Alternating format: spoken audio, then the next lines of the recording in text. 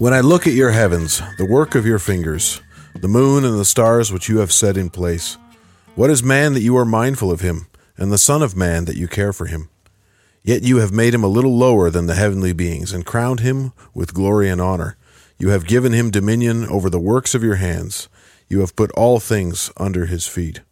Welcome back to the Dominion Podcast, episode... Catch a niner in there? Yeah, welcome back. This is our first post-conference episode. Yep. So we're glowing still from that, of course. Oh, yeah. If you didn't have a chance to make it to our first annual, hopefully first of many, Dominion conferences, you missed out. There's some good stuff. Mm-hmm. A lot of great speakers, really great fellowship, some mediocre singing, and some really great coffee. Some really great coffee. That's right. I am one of your hosts, Jeremy. And I'm Alex. And who's this guy? Greg. Just Greg. Greg Hill, also at the conference, which was fantastic. Excellent. And one of the reasons we have you on is so we can talk a bit about that. But yeah, I guess let's do some shout outs before we start. The Folklorist. Apparently, Tristan got himself a big retweet this week. Yeah, he got a shout out from the man, Jack Carr himself. Jack Carr. Yeah. I don't know what the kids are doing nowadays, so I didn't know who that was when they told me. But apparently it's a big deal. It is a big deal. Yeah, if you want to check out the video, Tristan, the Folklorist, made a music video for the soundtrack to the Terminal List, kind of a cover of that. And Jack, I don't know how Jack Carr came across it, but he sent it out on socials, so that was pretty cool. And thanks to Tristan. And man, do you smell the bread that is wafting out through the floor right now? Mrs. Inglis just knocking it out of the park. She's sending us each home with a loaf of bread. Just for the privilege of having us record in their house. I mean, oh, wait a minute. No, I don't think the bread's for us. But we get to enjoy the lovely aroma. Yeah. Thanks to them. And as always, Kawartha Classical Christian School. Greg was there today with his wife helping out. We had a history day today. Oh, that's right. Yeah, and it is awesome. It is impressive. I don't know how Mel Inglis, Mrs. Inglis, the other Mrs. Inglis, I don't know how she gets that place set up in one evening, but you walk in and it's a different world. Wow. And the students all do speeches. They all did really well. And yeah, it's good to, in an age where they're canceling history, they're twisting and distorting history. Yeah. History is a massive part of a classical Christian education. It's part of a just traditional Western education is history and literature. So we have a very comprehensive historical program at Kawartha Classical. And it goes through cycles. They'll do the ancients and then medieval, modern, whatever. They'll go through this cycle, I think 4 times over the course of their time at KCCS. Nice. And they're going to come out of this program even after grade 8 with more history than I had in my history degree, at Trent University. So, which again is not just about learning facts; it's understanding the world. And it's understanding human nature. It's understanding God's work in the world. Yeah, and when you read Isaiah and God is saying, declaring the end from the beginning. I am God. There is no other. Declaring the end from the beginning. One of the other things he mentions is that God interprets the events of the past. Yeah, because it's not just like you said. It's not just bare facts. No. Like they have to be interpreted, and they have to be interpreted in light of God's truth. So, yeah. Yeah, so it's good to be there with them, and good to see that the work is continuing at Kawartha Classical. Yes. So what were you? So you guys were just helping with some of the setup, or just came in to enjoy seeing the fruits of all the labors, and it is. It's encouraging, particularly in a culture where you're seeing what's happening around us, and to see that next generation understanding it, and to hear them actually giving witness to what that history means, like you said, Alex, and saying this, at the tail end of some of their speeches, they'd say, give a version of what this means for me personally, or what it should mean for us in our modern era. So it's encouraging to see that being built. We're going to talk about, I think towards the end, more of strategies for building. But our generation, we've all kind of witnessed the collapse of our country. slower at times and other times, faster at other times. But this next generation, my children, they're going to be the ones who are, Lord willing, involved in the rebuilding, and that's something to keep in mind when we talk about our strategy. Your strategy has to be multi-generational. Yeah. If all you're doing is, for example, going to the next protest next weekend, and that's it, you're not really doing anything. But if it feels like, especially with the school and as a parent, pouring into the next generation, that is so fundamental to our task. And if you fail there, it doesn't matter what else you do. If you lose your children, that's why we're in this mess.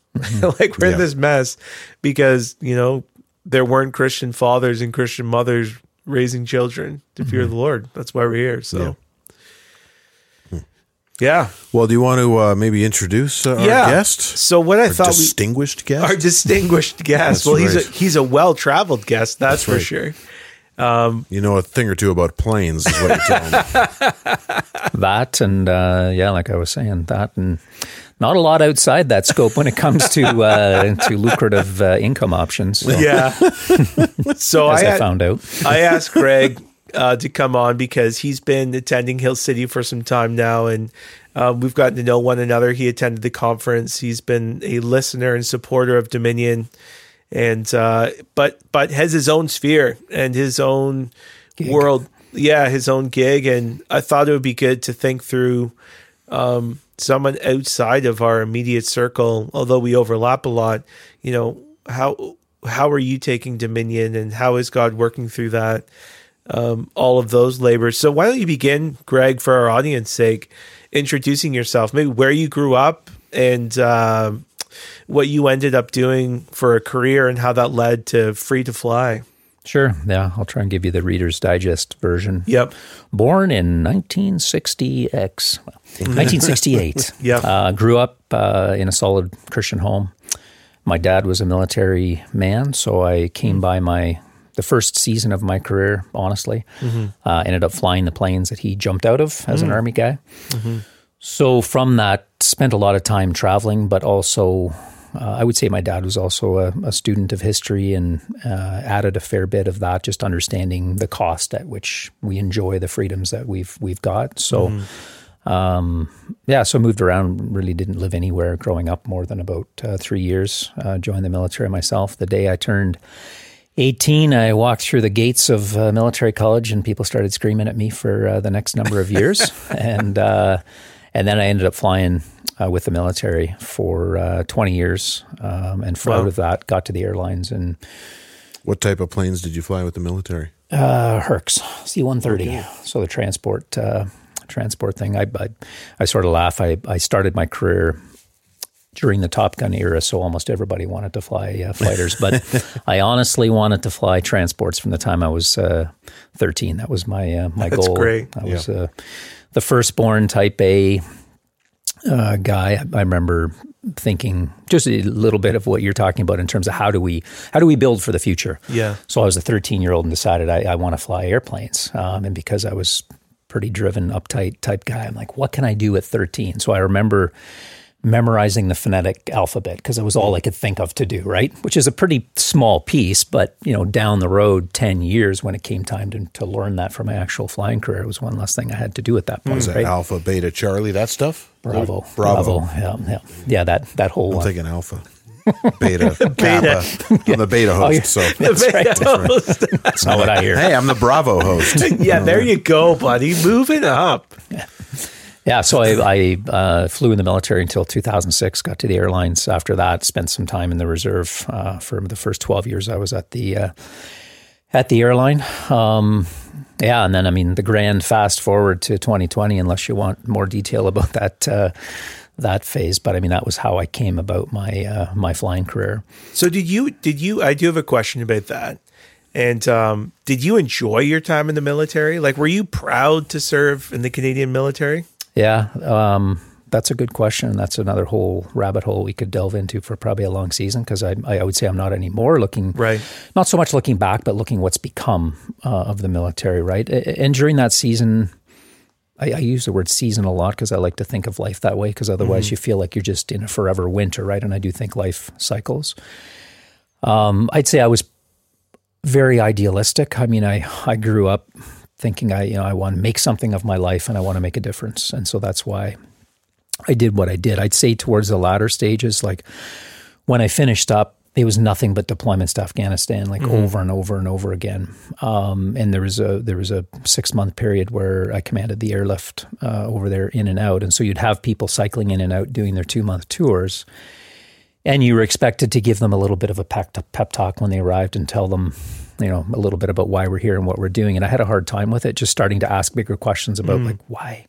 Like, what are we really going to do, throwing ourselves into this giant mess as a Western nation, unless you're planning to stay here forever and ever, which obviously didn't happen and ended very poorly. You're just creating a power vacuum. So at the end of the day, it's like, execute the mission safely and effectively, look after your, those that you're flying with, and get home safely. And in the individual villages, sure, for a portion of time, we were doing some good things, but I started asking some bigger questions about what we were doing.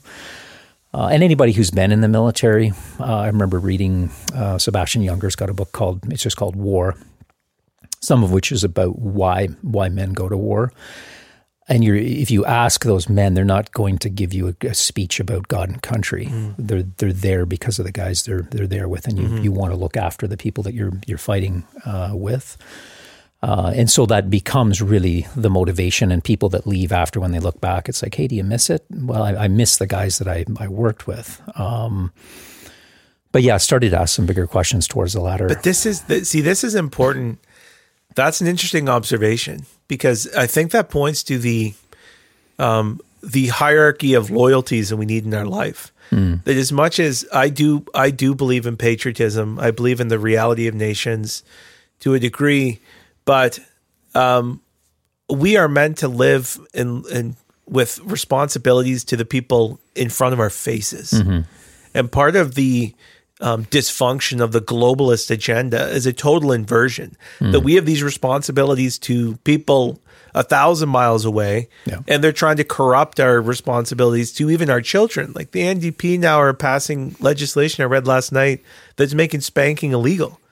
There's already, the criminal code says you can't abuse your children. Like this is already, you're not allowed to do that in Canada. But they're going so far as, anyways, so there's like this undermining of the relationship that we have to our neighbors, to our family, to our space, to our children. And yet we're supposed to go fight in these forever wars, and the bonds of loyalty are different. Well, and if you collectivist look at, world, and especially if you look at what happened to a lot of those guys that came back afterward. I mean, you probably remember that famous little town hall where there's this veteran asking Trudeau, like, why are we just throwing veterans to the? And it's like, well, we can't afford this anymore. Meanwhile, they're spending money on all sorts of other things, right? And you understand where those loyalties actually sit. And so we'll probably talk about it a little bit later, but I think I've even seen that over the continuum of 2020 until now in terms of the focus, even my own focus on what we're doing and why we're doing it. A lot of it started to come closer to home, and what are you doing within that individual sphere of responsibility before you start trying to take on bigger things. So from a military perspective, sure, I missed the camaraderie, the flying of the airplane, flying military aircraft. I flew it tactically, so you're down at 200 feet. Because that's the safest place to be in a giant, not giant, but a big airplane that doesn't go very fast is as close to the ground as possible. Not exactly the most maneuverable plane, though. No. Surprisingly for something that size, but in terms of our tactical defense, that's how we employed it. So you're yanking and banking and throwing stuff out the back, and that doesn't go so well at the airlines, right? Like it's so you could do it once. I always say you could try anything once, right? But that's the end of your career pretty much. So, did you have a cooling off period when you got to the airline? Like, hey, you can't do this. Things different around Listen, here. Sport. Just go up in a line, come down in a line, boom. Yeah, that's it. Follow the flight plan. Yeah, so that's so that part of it, the hands and feet part, as we call it. Yeah. It was a lot of fun going up over cottage country in the fall and seeing the colors and yanking and banking and doing all that stuff. But yeah, it's a very different gig as far as the airline goes. So that's what kind of brought me up to to that wonderful, whatever it was, February, March, April, somewhere in there of 2020 when life got very different. Right. So, And so is that when did you exit the military? well, I left in 2006. Okay. So I'd been at the airline for quite a few years. Yes. But you left the airline in 2020? Left. Well, Wow. so a little while after that, along with a bunch of other Canadians that suddenly found themselves doing things they hadn't foreseen career-wise. Yeah. So, yeah. So you grew up in a Christian home, Yeah. and went into the military, followed your father. I didn't know that about your father. Mm-hmm. And then you're flying for the airlines. And what led, maybe even just briefly, to the formation of Free to Fly? The genesis of Free to Fly. Yeah. So backstory, there's two ways I know you. So when you first sat in my office, I'm like, I know this guy. One, we met at a trailer park years before. Trailer park. We had a conversation at a trailer park. Our trailer was beside his, the one we were renting, and we chatted for a while, like 3-4 years, maybe Probably 5 even years more ago. than that. Yeah. And the other one was we saw his picture in some publication online for Free to Fly, and which he'll explain. And my wife, I remember we were looking at it during the craziness, and she's like, I bet that guy's a Christian. And then turns out he is. Yeah. And here we are. And here we That's are. it. That's the whole story right Yeah, there. that's it. So what were you, like, the one pushing, like, leading the Free to Fly thing? Like, it was you and someone else, or just you? Yeah, Or? well, it was myself and my good friend, Matt Sattler. Okay. But there's a bit of a... So, 2020, I'll step back a little bit. I was chairing a private school board at the time. And so out of that, it's like, hey, we're gonna shut the schools down and keep all these kids at home. And I was like, what? And I'm a bit of a data geek, like I like spreadsheets. So all I did really, and my initial epiphany was taking government data. I wasn't in some corner watching BitChute videos. Not that there's anything wrong with that, but I just started crunching government data, and literally 20 minutes later, I thought, what on earth is going on? Like, this doesn't make sense. And then from there, of course, started reading a whole bunch more and was like, man, this is not good where we're going. But that's the danger of doing your own research. So what was it about the numbers that didn't make sense to you? Well, I remember saying to others at the school, like, if we're going to keep them home, then statistically speaking, we should also keep them in the basement in rubber boots all summer long, because their danger of being struck by lightning is like 3 times higher statistically than it is of dying from COVID. Just, you can start coming up with speaking points like that that play well with a certain crowd and maybe not so well with the others. There just wasn't a real willingness to talk about some of that. So that's just a bit of a side story. But then as we moved towards the, hey, this vaccine's going to save us, I remember thinking, like, that's all your eggs in one basket, which is generally never a good idea. And then I thought, wow, we travel all over the world, and if they're coming after anybody with this, like if it's going to be something where you split up society, the airline world is probably going to be one of the first ones to be required. So I remember it clear as day. I'd just gone out to kind of do a bit of a workout. I was running around a sports field, and I was like doing, I don't know, chin-ups on a goalpost or something. And I only mention that because I distinctly remember, and I think we've all had those moments throughout the COVID era where you remember like that as being the kind of the turning point. Yeah. And I remember thinking, I need to get a group of guys together. And I'm like, you're scrambling a little bit. I thought, I'll try and get a hold of the JCCF, the Justice Center for Constitutional Freedom, because I was pretty naive at the time. Had a very limited understanding of law and the Constitution and otherwise. And I thought, well, the charter will save us, right? Like, and so That's there was, what it's there for. Yeah. So there was 4 of us that were willing to put our names on a letter. And I understood that there was risks involved, because I remember having a talk with the guys and saying, like, you need to understand the implications. Like, this might not end well for us. So there was another really solid Christian friend of mine that I've known back from my early flight training days. He was in the military as well. And then interestingly, 2 other airline pilots that their families came out of Eastern Europe. So they understood what was at stake. Wow. So that was the start of it. We had a Zoom call. We did a bunch of talking. And then Matt Sattler and myself just kind of formed what was Free to Fly. And so it started with a handful of pilots. And then as the mandates came out, grew to several thousand aviation employees across the spectrum, whether that's flight attendants, maintenance folks. And then, very importantly for us, was to also capture all of the passengers that weren't able to fly. So it grew quite rapidly, close to 40,000. There was about 38,000 passengers, and then the aviation employees, and essentially providing support for each other throughout the season. Trying to do what we could from a legal perspective, coordinating efforts with the unions, which completely just checked out, and it was like, just do the right thing or lose your job, man. Like, that's your only choice. Unfortunately, there was such a small group. Like, if you look at the aviation industry in the States, there was a reasonable number, and I'm not talking 40%. We're talking maybe 10%. Of their pilots at some of the airlines down there just said, we're not doing it, man. Like, and the companies do a cost benefits analysis and realize that it's not going to work. Unfortunately, in Canada, it was a really, really like less than 1% at the end. And there was a bigger group initially, and I know the pilot demographic more than most. So at my company, probably a few hundred that were hard set against it.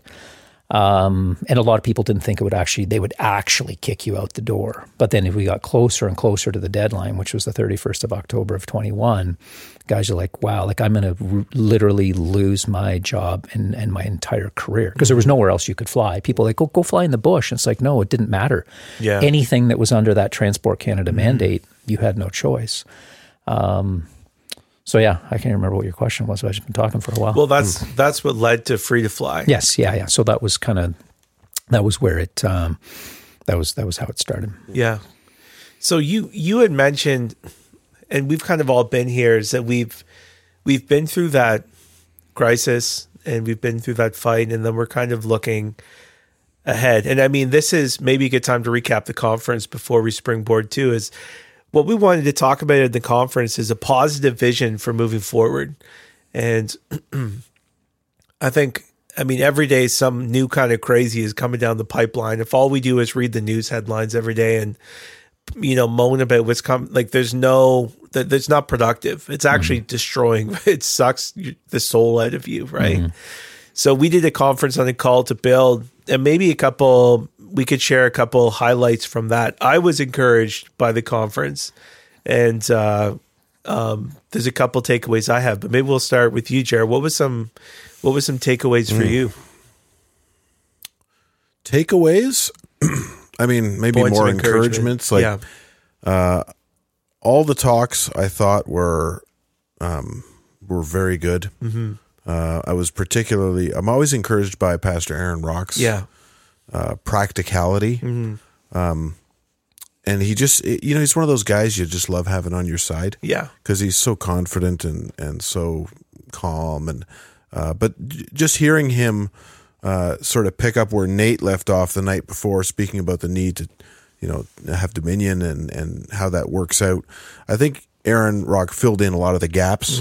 And what does that look like, and some of the other theological things that had to kind of get tied together. And then just the practicalities of it. And then, of course, Pastor Jacob Reaume's sermon on the Friday night was just a huge challenge, really. I mean, laying it out there that nothing we do will matter if we're not doing it in prayer and, of course, in the will of the Lord. So, right. So unless the Lord builds the house, they labor in vain. And trying to keep us oriented on that. The Q&A was fun. I thought you guys did a good job with that. So that was good. Yeah. I don't know. Those were some of the high points. And the coffee was fantastic. There you go. Resistance coffee. Dark roast. Yep. Fossil fuel soon to be illegal contraband. Apparently, if the NDP get their way. What a bunch of psychos, eh? It's like, it just dawned on me afresh that our country is not necessarily overall filled with communists, but the ruling class is like 95% communist. Yeah. And people are just willing to go along with it. Yeah, they just go along with it. Which is the only way communists ever win. Yeah. So Greg, what about you? You attended the conference. Were you there for the whole time? Yep. The whole thing. What were some points of encouragement for you, if there were any, assuming there were some? Yeah. No, it was great. I said, as I advance in years, I need to take notes. So I would have carefully consulted my notebook if I'd known this question was coming, so I'd sound more lucid. But no, I've brought up Jacob's sermon a couple times over the past week in some conversations I'm having along similar lines, and just seeing that reflected in my own life. And thinking back to it reminded me of Steve Richardson's Friday night at the Church at War conference as well, talking about our prayerlessness and how ingratitude and prayerlessness can lead to long seasons of just wandering, right? Because we are, as you alluded, in a season where we're trying to figure out what comes next and what should we be doing, and we'd like super clear answers. And I think I'll say, well, I'm praying about it, but really, how much time am I really earnestly praying about it? And I appreciated your message. It was of Hebrews 11, as I recall, which in where we're at right now is a phenomenal one to return to regularly, of that idea of that multi-generational requirement of not thinking, because I see it in the circles that I spin in. People want immediate solutions, and it's what results in this obsession with politics and legal solutions. And it's like, no, man, you've got to think about your grandkids and working with that kind of a timeline.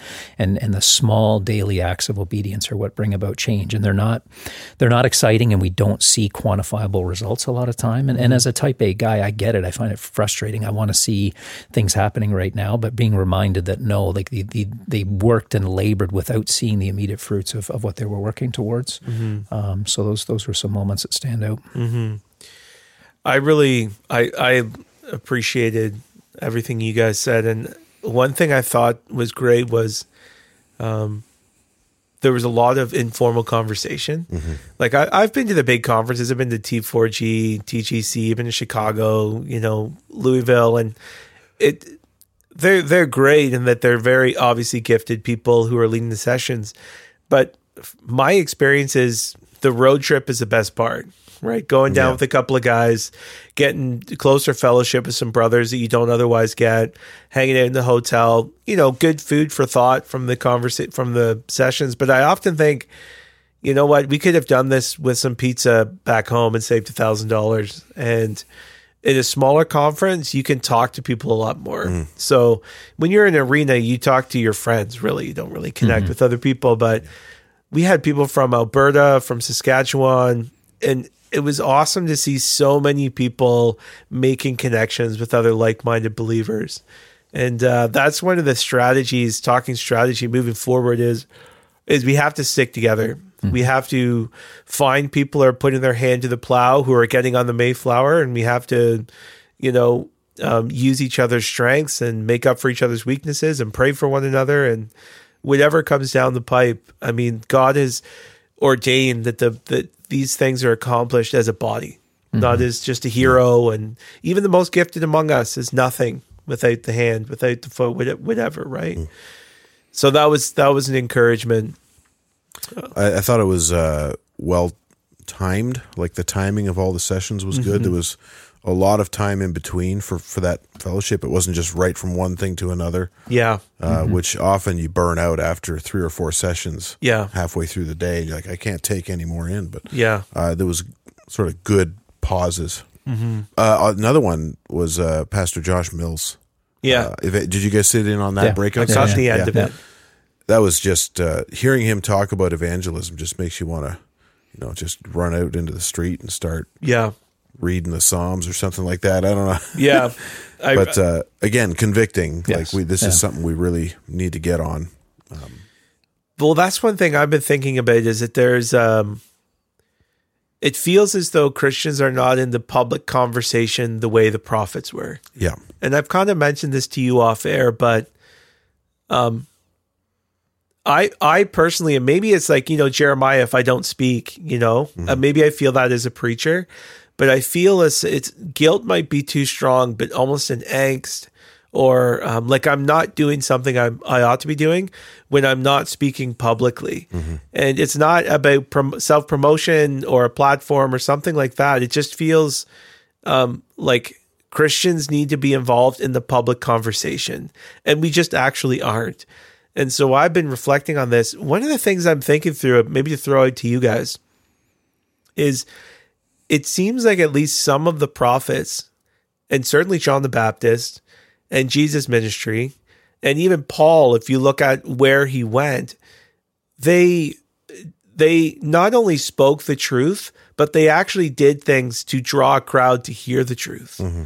So there's obviously extreme examples of some of the prophets doing, walking around naked and or lay on your side for 3 months or whatever.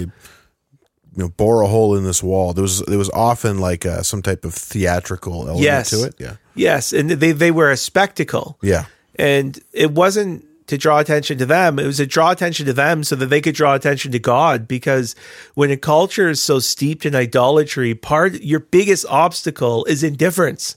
Mm-hmm. It's like no one cares. Mm-hmm. No one wants to listen. It's not as though they hear you and reject you. It's like no one even hears you. And I remember, I don't know if you were there, but when I spoke at the first protest here, and this is the first time I'd ever done anything like this publicly, and I felt nervous about it. I'm telling you, there were 1,000 people there, and everyone was chattering through all the other speeches. And when I got up, I said nothing that was unique to me. It was almost verbatim scripture, about the gospel. Christ came not for the healthy, but the sick, and this type of thing. Like you could have heard a pin drop in the park. And everyone just stopped and listened. It was like this in Ottawa too, that everyone had ears to hear. Clearly God was doing this. Like if I stood down the cenotaph in a normal time, no one would even look at me. Like if I put a speaker out there and talk, no one would even look at me. So I'm kind of being long-winded, but I'm just wondering what you think about part of the church's strategy is do things to actually get people to listen to you. Mm-hmm. And I don't know, is this something you've thought about, or does this resonate with you, or does it sound crazy or what? No, I feel guilt about this too, because I feel like we should be like, you don't wait for sinners to come to you. No. You're supposed to go to where they are. Yeah. Right. And share the gospel with them. So, I mean, apart from our regular duties that we have, this should be part of our ministry, whether it's, we have our ministry with our families, with our church and whatever responsibilities we have there. But this is also a responsibility, our love for neighbor. Right. Mm-hmm. So yeah, I'm with you. And, it's just like Paul would go to the synagogues, right? He'd say, where are people going to listen? Where are we going to get an audience? There's none of this.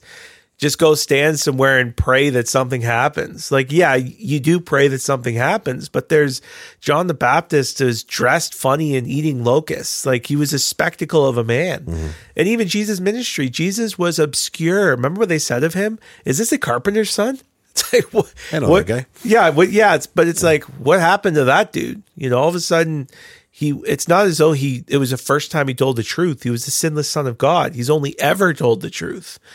But it was like when he was, 12 in the temple and he's teaching them, you know what I mean? And then when he comes out of the wilderness, the power of the Spirit, his life changes to a public ministry. Yeah. And I just think the Christianized world is used to having the gospel relegated to buildings. And we have our own carved out places where we're allowed to worship. But then pluralism kind of pushes us to those corners, and now we're like, no one cares. And then there's, we send missionaries to do that type of thing. But the part of the, the Great Awakening was open air preaching. Whitfield over here, but even the Wesley brothers, and the big thing was leaving the four walls of the church. It wasn't so much about like the open air was to get out to where the people were. Yeah. To go to the camps where people were working, where the lower class were, the people who weren't coming to you. Yeah, I mean, this was a thing with Bunyan too, right? Like he wanted to go preach in other places that weren't authorized. Yes, right? Exactly. It's like, oh, no, I want to go to this hall down here where all these people hang out and go preach there. Yeah. Well, and that's been, for me, I mean, I've been very convicted, like you said, with Josh's breakout for sure. And even in my own sphere, right, with Free to Fly as an example, I don't know how long ago it was. It was probably around the Church at Wartime. I was very convicted, and not that we'd ever hidden our faith in terms of what we were doing, but that, like you said, that this wasn't created explicitly as an organization that was geared towards faith, but that this is a platform and that you need to use it to glorify me. So that's what we've been trying to do over the last couple of years more explicitly. And like you said, almost without fail, there are people that'll say, I don't know, we don't want to hear that from you, Jesus freak or whatever. But for the most part, people will say, I've gone back to reading my Bible, or I've returned to my faith because it is a desperate situation and there aren't clear answers for people. And I've said there literally is no hope aside from Christ. And so, what am I supposed to say publicly in those forums that I'm able to speak to it? And I feel pretty ill-equipped. It's been a real awakening for me over the last number of years. I grew up in a Christian home, but, in my mid-50s, and I think, what do I have to show for it? And in this latter season of my life, I guess, if you want, it's almost this panic feeling of, man, you wasted way too much time. I know I sound like the old guy, and maybe it's normal when you're in your 50s, but I'm the guy that's talking to 20-year-olds and 30-year-olds now saying, don't waste those years, because you get to this part, and when you do have a platform to speak, you feel like... I just feel inadequate in it some, but God is good in equipping and bringing fruit from it. But I think every opportunity that we have, it's just a blessing to be able to speak to it when provided and when we have those opportunities. Well, we all feel a little slow of speech, as it were. Yeah. Even the best in Scripture, felt that way. So I think that's in some ways good. We don't feel too haughty about our own abilities, right? Yeah, and the Lord, I mean, he tells Moses, right? Moses complains and says, like, I've never been a good speaker. It's like, well, who is it that causes man to speak? Yeah. Like, I'm the one who causes man to speak. So, but again, Moses went, and that brings me back to my kind of what I'm ruminating on is like, is there, as far as strategy, is there a way of engaging or creating a spectacle that we're over? Even to say that, it sounds like it's not a Christian thing to say, like to cause a spectacle, to get people to listen. But I actually think it is biblical within certain boundaries, right? And I don't think we can sit back and kind of wait and just chalk it up to God's providence or sovereignty and not raising us up if we're not pursuing those opportunities. Like, if the door closes, you can't get in. That's one thing. But have you tried? Like where are we engaging publicly and not waiting to be invited? Like Jesus and Paul and John, no one invited them. You didn't get an invitation to the Areopagus. You know what I mean? Yeah. It's like, I'm going to go where the people are talking and where the people are, and I'm going to go share the gospel with them. I'm going to go. And it wasn't always those sermons. Like, he did go house to house, and Jesus ate with people, and there's a place to develop relationships and kind of organic evangelism too. But the point is, like, he went out, the fishers of men, right? You have to go cast your nets. And I just feel as though, like, what we do on a Sunday in corporate worship is a little bit of that. We're aware. And I always think when I'm preaching of people who aren't believers, I try to anticipate objections and this type of thing.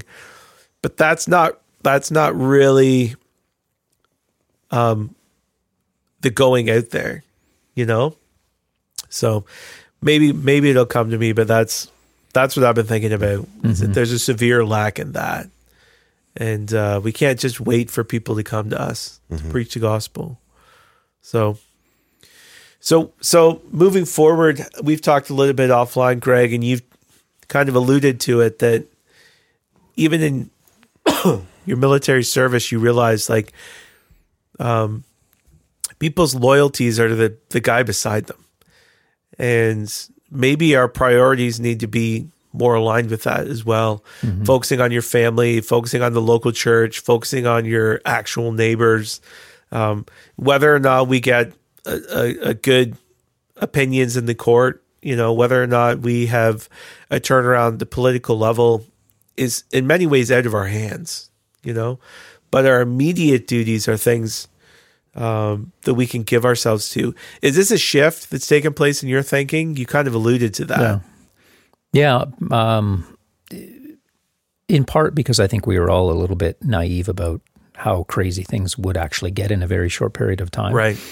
And realistically, as far as free to fly goes, our raison d'etre, or the core one, was that travel mandate. Yes. And so once that was suspended, the majority of people went back to work. There's still some that didn't. WestJet was one company that was particularly vicious with some of their people, not quite the friendly people they pretend to be. Yeah. But aside from that, a lot of people just kind of moved on. But at the same time, you've got this incessant and increasing craziness, for lack of a better term.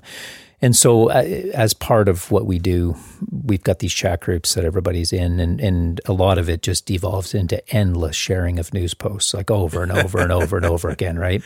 Yeah. And it becomes not so much demoralizing as it is frustrating, because it's really not producing any particular fruit. And you do start asking those questions. Well, what should we be doing? Where should we be going? And we have a class action lawsuit that's part of what we're working towards.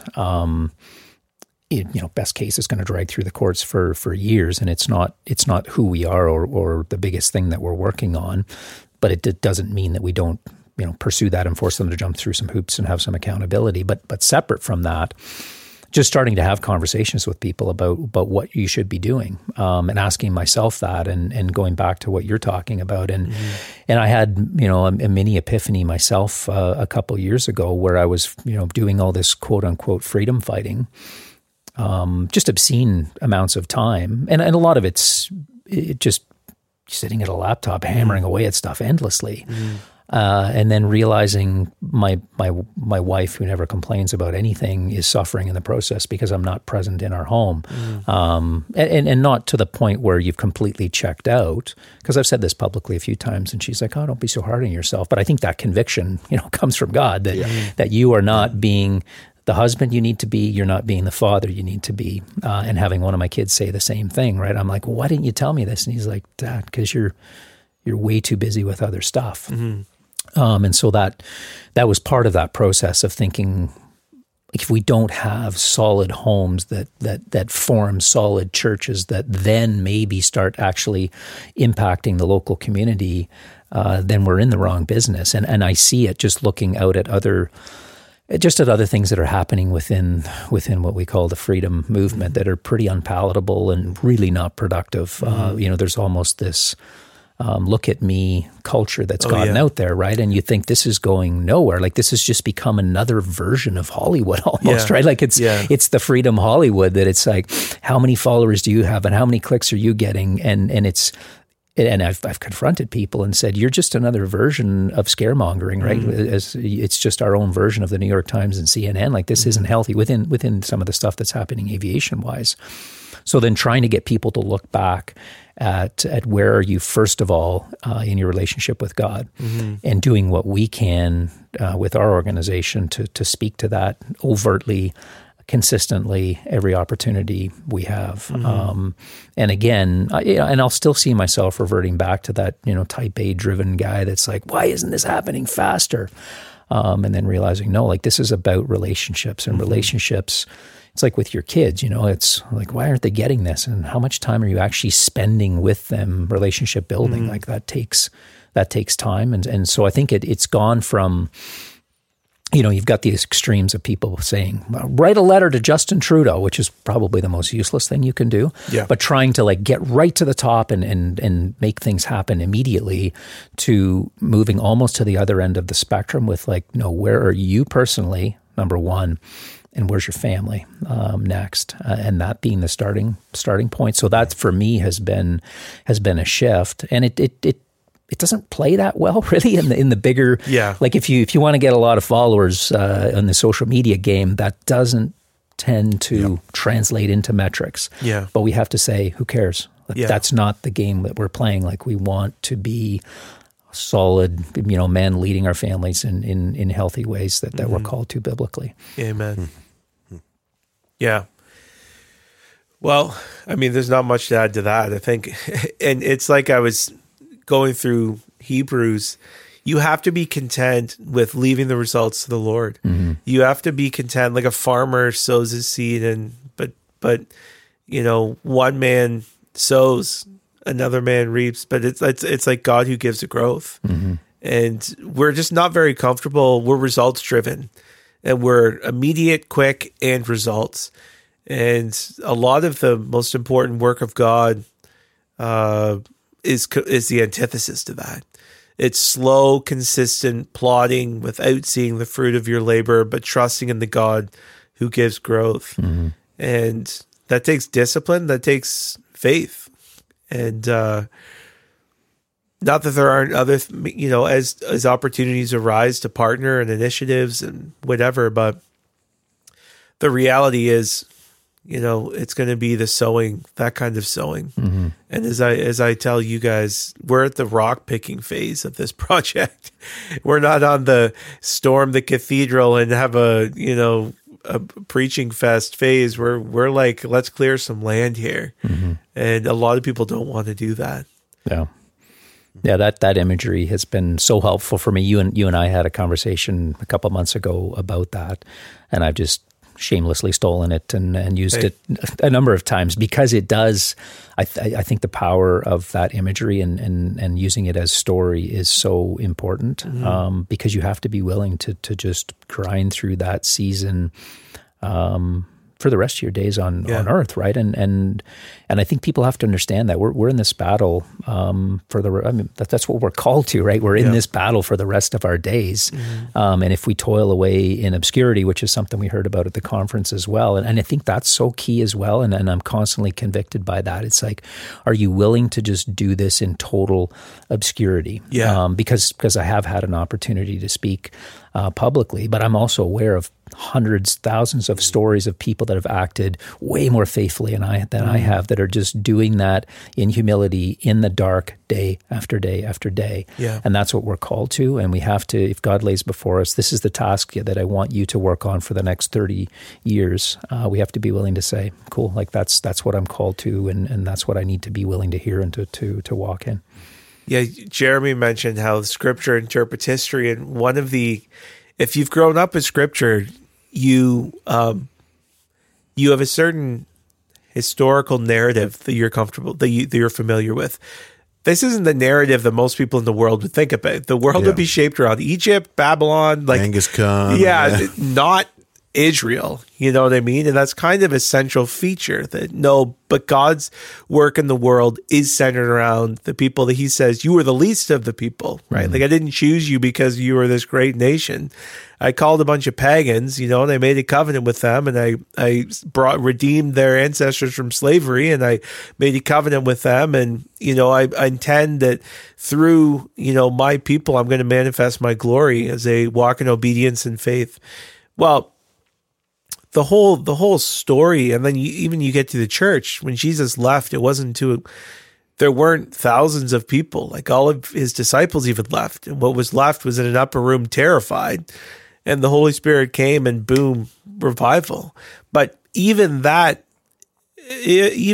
so much of the Scripture, if we were to be reporters of the time, we wouldn't report the story the same. Yeah, we wouldn't look out and say, what's the event of the day?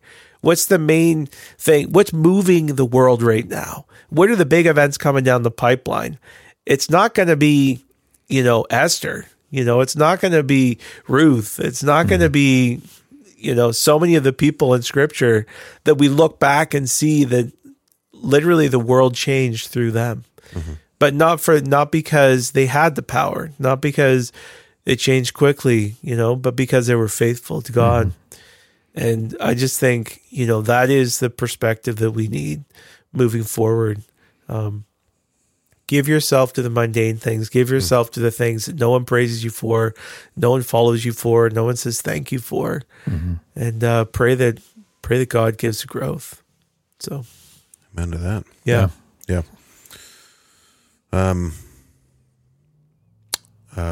Practical stuff.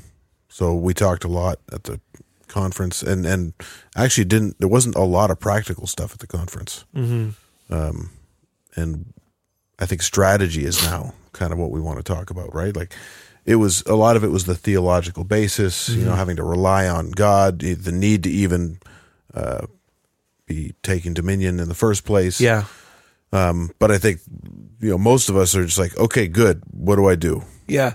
Well, I think in light of what we just talked about, a lot of it is not what you're thinking. It's like, go do the things you knew you were supposed to do before, to love your wife and love your husband and raise your children and be a faithful member of a church and, work at your job as unto the Lord.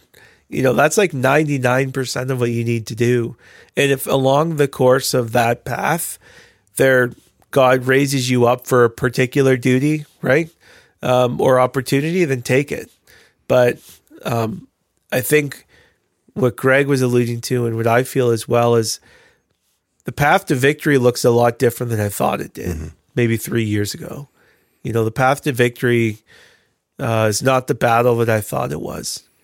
But I will say, I still just do feel we're not in the public conversation, and I don't know the practical solution to that. Yeah. I don't know if that's like an online thing to be more in the conversation, to be putting our resources towards getting the truth out there. Like the internet is the Roman roads, let's use that. I don't know if that's a physical face-to-face thing. I just feel this angst about we're not in the conversation. There's people who need to hear the truth who are not hearing the truth. And I don't know the first step to that. Yeah, I think I'm with you. It seems like the evangelistic piece is the key here. Yeah. You don't have to convince us too hard that, our immediate responsibilities are really important. Yeah. And that it's 90%. Like, yeah, family, kids, job. I think we're all like, yeah, it's good. But yeah. That evangelistic thing, the gospel going out, like we don't claim to be able to change the world apart from the gospel anyway. Yeah. So why aren't we using this more? Why aren't we? Well, and I think partly this is a concern about seeing the where revolution can go. Yeah. And that's not good. No. So what they're planning to do, like, can you imagine they pass this legislation that literally makes traditional parenting illegal? Like you can't spank your kid. Like it makes a requirement of scripture illegal. And if they push these things through and they start killing people with mental illness on top of abortion, all this, there is a threshold where it won't be tolerated. That's right. And at that point, you can either seek reform according to the law or revolution apart from it. And revolution apart from the law is not good for anyone. Yeah. Not just because in the immediate, a lot of people get hurt, but the consequences can be worse. You can end up in a worse situation because now the clampdown by tyrants is justified. Look at Russia. Look at what happened to France after the revolution. It's never good. No, it's not good. So, but one of the ways we avoid a sinful revolution is we proactively lead as Christians, as truth tellers. What are the steps we need to be taking? And I find in the freedom world right now is all unbelievers. It's all unbelievers raging against the man. And, there was a time when everyone was listening to James Coates' sermons on Romans 13 and Tim Stevens' sermons because they were going to jail. And tons of people we know who aren't Christians were listening to them. They gained a huge audience. And they're going on Tucker Carlson. His wife is going on Tucker. The Lord gave them an opportunity. And the Gospels tell this. Jesus said that he talks about his disciples would go before magistrates to testify to the truth. Like, so maybe part of this on their way to being martyred. Exactly. Yeah. But part of me wonders if maybe that's part of the spectacle is someone needs to burn a pride flag and film it or something. Like there needs to be something to get these people's attention. But Christians need to be leading the conversation because when we back into the conversation, we bow into the conversation, the alternative is bad. Yeah, well, and I, some of what you're saying, I was just reading something today, and it's that idea of dominion taking, but in the context of covenant, right. That it's not strictly about just, like you said, raging against the machine constantly with no particular, it's in the military, we used to call it all thrust, no vector, right? Like there's all this thrust, but it's not going anywhere in particular. And I totally hear what you're saying, and I've had the same kind of angst, and I just sitting and talking about all these things. And I remember saying to my wife, like, I just feel like, hey, Mr. Keyboard Warrior, like, what are you actually doing yourself other than telling everybody else what all these good things are? And so, just as one example, because I'd seen somebody else do it, I told you about the same thing. We just had a potluck in our local community. So good. Send out an email to like 30 people, and 110 people showed up. That's amazing. But what it says is there is this visceral desire for connection, and I think that can segue into some of what you're talking about, because a good chunk of them were Christian, but there was some there that weren't, and there were some great conversations that came out of it because they have this desperate need inside of them, and that's the hope, that we can speak to. So that's just one small example of and my neighbor as an example. Like how can I connect with him? How can I talk? Rough around the edges farmer from my local community, and he. All shaved up, had on his best suspenders, and he was out there and got to meet some good people, right? And it didn't change his life overnight, but now we've got a context because he doesn't even have a computer, I don't think. So I printed out, it was a very clear invitation that this is why we're gathered, because this is our hope in Christ. Yeah. And he and his wife decided to come out. That's so these awesome. Are tiny little things that can be done. And what's easier than something like a potluck, right? Like a bunch of people bring food and you all get to eat. And and again, it didn't change the community overnight, but you've now established connections for some of those things you're alluding to, where let's say it does get actually really crazy. Well, now I know that John, this businessman, has ABC, and I can connect with, and you're kind of starting to connect people in practical ways, like expend your money at businesses that see the world the same as you, rather than giving your money to some other gas station that's not owned by somebody that has the same worldview as you, right? And that's just a forum to connect people that are outside our current circles, because what you're saying is, how do we get outside just what's happening with my my church crowd or whatever? How do I interact with the culture? So yeah, it's stuff that I'm certainly wrestling with still as well, but. There certainly is in the freedom movement. I mean, most of these people aren't believers, so they're enslaved to sin too.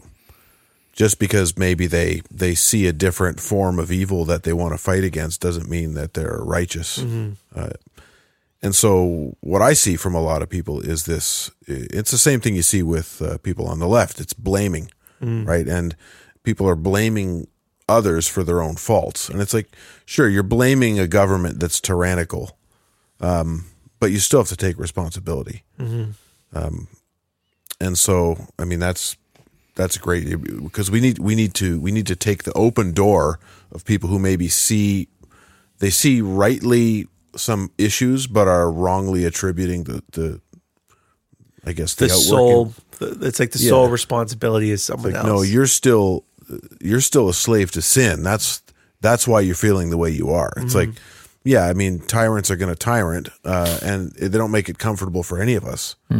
But you still have to, you still have to deal with God. You're not going to get a pass because Justin Trudeau called you a racist. Well, and that whole piece about freedom too. Like, I remember thinking that about 1.5 years ago too. Right? It was all this like freedom, and then it's like, it's not just about endless freedom, right? Like, I remember Solzhenitsyn gave a speech at Harvard back in 1978, well worth looking up if you ever get a chance. But he spoke to a lot of that, which is phenomenal given what you know about his history, and talking about for hundreds and hundreds and hundreds of years, democracy and freedom were really attached to our responsibility before God, and there's really no amount of advancement in the Western era, including our ventures into space, can make up for the moral decay that we've seen in the West, because there is this decoupling from your responsibility before God. It's just freedom, freedom, freedom, and my rights are my rights, and yet there's no responsibility before God, and that's why we're at where we're at. And I think you're starting to see people talk about this. I know lawyer Bruce Pardy brought this up, and actually he and David Haskell are having a debate on this in April, I think, over this whole issue. Which it's whatever you could say, it's creating some fractions, but I think it's a conversation that probably needs to happen as well. So. Yeah, that's just licentiousness. Like freedom forever is just licentiousness, and people want that. They want to be able to do whatever they want, but it's like, no, that's not what liberty is. Well, it's also it's irrational in the sense it's not possible. Yeah, it's an illusion because our lives are too connected, so that you doing whatever you want at some point will run up against someone else's what they want. It's completely theoretical, and it's not real. So it's like, on top of whether it's, right or wrong has to correspond to reality, right? But I'm interested to hear that debate, because when I read Party's article, who I really appreciate the work that he's done, he's a co-belligerent for sure. Yeah. I thought, wow, this is the dead end of libertarianism. Like, it's just a whole lot of internal contradictions, and I didn't like how they framed the debate, virtue versus liberty. Yeah. I'm like, that's kind of assuming the whole point that we want to question. Like, what in the world is freedom apart from virtue? But hopefully, is it David Haskell is his name? Yeah. Okay. Hopefully he's up for the task. Yeah. I think so. He's a Canadian guy, right? Yeah. Solid Christian guy. Do you know him? Yeah. Oh, cool. Yeah. And sorry, who's he debating? Bruce Party.